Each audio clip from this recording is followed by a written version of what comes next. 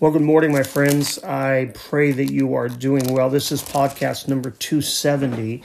This is for Thursday, April 22nd. We're in day 4 of our series, The Cross in 4 Words: freedom, forgiveness, justice, purpose. We're looking at justice. Now, again, what we're doing in these first few days is just the introduction, and we will get further in depth into all 4 of those things that the cross has provided for us as we get farther into this. Today we're looking at justice. I think we have a tendency to think that God is only a God of love, and we hear that a lot nowadays, but the reality is in all of the attributes of God, and there are many, God is as much a God of justice as he is a God of love, and you and I want that. We say that we want mercy, but we also want justice for those who have done us wrong. It's a human frailty. It's a thing that we want. We want peoples at times to suffer for what they've done. Maybe you're better than me, and maybe you don't.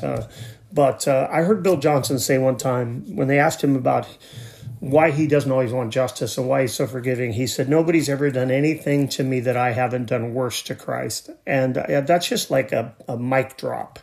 Nobody's ever done anything worse to me than I have done to Christ. And our sin cost Jesus his life. Even though he did it willingly, it cost him his life. Turn to Isaiah chapter 53.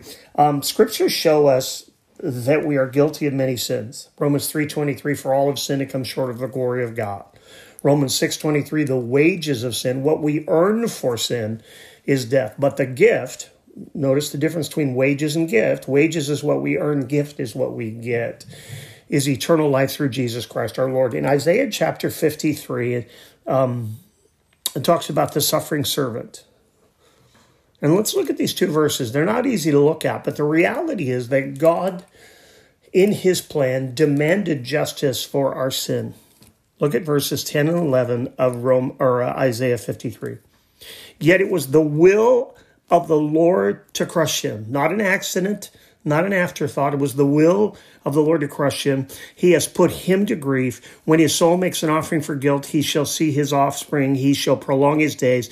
The will of the Lord shall prosper in his hand. Out of the anguish of his soul, he shall see and be satisfied. By his knowledge shall the righteous one, my servant, make many to be accounted righteous, and he shall bear their iniquities. What does Jesus do? Jesus bears our iniquities. What does the Father do? He lays the iniquities on the shoulders of his Son. And why is that important? Because the Bible says without the shedding of blood, there's no remission of sin. And Jesus' blood is the payment. Now, we've been looking at the Old Testament and looking at these 3 stories. We looked at the Exodus story, which talked about the Passover. We looked at Leviticus and looked at the not just the Passover lamb, but we looked at the scapegoat. And Jesus was both the Passover lamb and the scapegoat. And now we look at the suffering servant in Isaiah 53, and we realize that Jesus fulfills all of this. Jesus fulfills all of it. And why is that important for you and I? Because condemnation and wrath was due to you and I as sinners. But look at Romans chapter 8, verse 1. One of my favorite verses, Romans chapter 8, verse 1. There is therefore now no condemnation for those who are in Christ Jesus. Verse 2. For the law of the Spirit of life has set you free in Christ Jesus from the law of sin and death. For God has done what the law weakened by flesh could not do, by sending his own Son in the likeness of sinful flesh. Remember John 1:14. Jesus, the Word, became flesh. Hebrews 2:14 says that he became like you and I, wrapped in human flesh.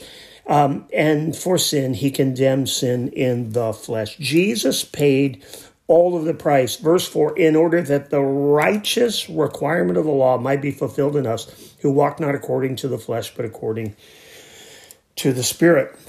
The reality is that there was a righteous payment that needed to be paid, and the only way that could be paid was by a sinless, spotless lamb. And who was that sinless, spotless lamb? To not just appease God, but to take away the sins of the world by paying the ultimate price. John 1:29, behold the Lamb of God, John says, who takes away, doesn't appease, doesn't cover, He takes away the sins of the world. The price needed to be paid. We need to understand that God, by his own justice, by his own honesty, by his own righteousness, had to hold someone accountable for our sin. And the reality is he gave us a way to be free from our sin, to be cleansed from our sin, and to not be people of wrath, but be people of mercy. Look at 2 Corinthians chapter 5. 2 Corinthians chapter 5, verse 21. Another one of my favorite scriptures. I say that a lot, don't I? 2 Corinthians 5:21. 2 Corinthians 5:21. For our sake, for you and I, he made him sin, to be sin, who knew no sin, so that in him we might become the righteousness of God. Because of the price that Jesus paid, he didn't just cleanse our sins, as I've said over and over again, and leave us at square one, but he lived a righteous life so that when he cleansed our sins, we stand forgiven. And now, because of his righteousness, it's imputed or given to us, so that when we stand before God righteous. Why did that happen? Because there was no other way to do it.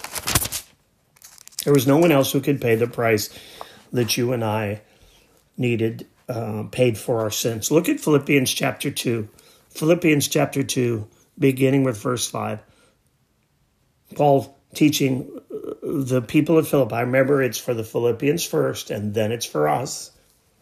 Philippians chapter 2, verse 5. Have this mind among you, which is yours in Christ Jesus, who, though he was in the form of God, did not count equality with God a thing to be grasped, but emptied himself by taking the form of a servant, being born in the likeness of men. Remember John 1:14, Hebrews 2:14.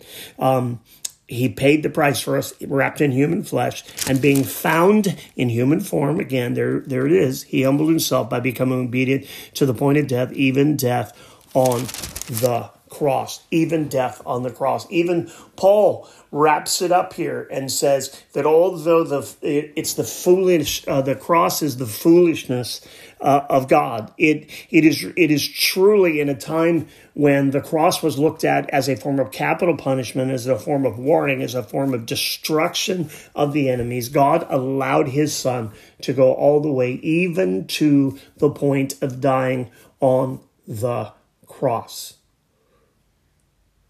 People have told me, I don't think Jesus died for me.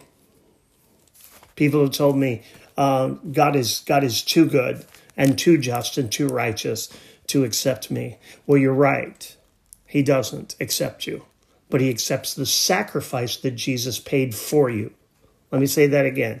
He doesn't accept you, but he accepts the sacrifice that Jesus paid for you. Then he accepts you. The Bible says we're accepted in the beloved. Why? It's not because of your works. It's not because of something you've done. Ephesians chapter 2, verses 8 and 9. We can't earn it. It's by faith in the one who paid the price so that you and I could stand before God and God could say, righteous. Think about that. I know how unrighteous my life has been. I know how tainted by sin my life has been. I know that I still fail. But the reality is when God looks at me, he looks through the blood of his son, Jesus Christ. When the accuser of the brethren, Satan, stands before God and says, Gary Holdy is a louse, he is the worst, he's a liar, he's a cheat, he's a steal, he betrays you, he'd only serve you because you bless him. When God looks at me, he looks through the blood of Jesus Christ. Not because of anything I have done other than accept the sacrifice, the payment of his sin. So what should that cause me to do? What should that cause you to do? It should cause us to lean into the one who paid the price for us. Hebrews chapter 4, and I'll land this, Hebrews chapter 4, verse 14, since we have a great high priest who has passed through the heavens, Jesus, the Son of God, let us hold fast our confession. For we do not have a high priest who is unable to sympathize with our weaknesses, but one who in every respect has been tempted as we are, yet without sin. And because he was without sin, he could pay the price for us. And because of that, and because of what he's done for our life, and are acknowledging the fact that Jesus was the only one who could pay the price, and Jesus did pay the price, let us then with confidence draw near to the throne of grace, that we may receive mercy and find grace in time of need. That we may receive mercy and grace in time of need. What has he done for us? God has placed on his Son the iniquity of us all. Listen to this quote, and I'll close. For God to allow such a sacrifice is grace. For God to provide such a sacrifice is amazing grace. For God to become such a sacrifice is grace beyond our wildest dreams. Let me say that again. Get your pens ready. Get your paper ready. For God to allow such a sacrifice is grace. For God to provide such a sacrifice is amazing grace. For God to become such a sacrifice is grace beyond our wildest dreams. Jesus paid the price for you and I. And God was willing to lay on him the iniquity of us all. Why? So that we could spend an eternity with him. Numbers chapter 6. Numbers chapter 6, verse 24. The Lord bless you and keep you. The Lord make his face shine upon you and be gracious to you. The Lord lift up his countenance upon you and give you peace. God bless you till we talk again.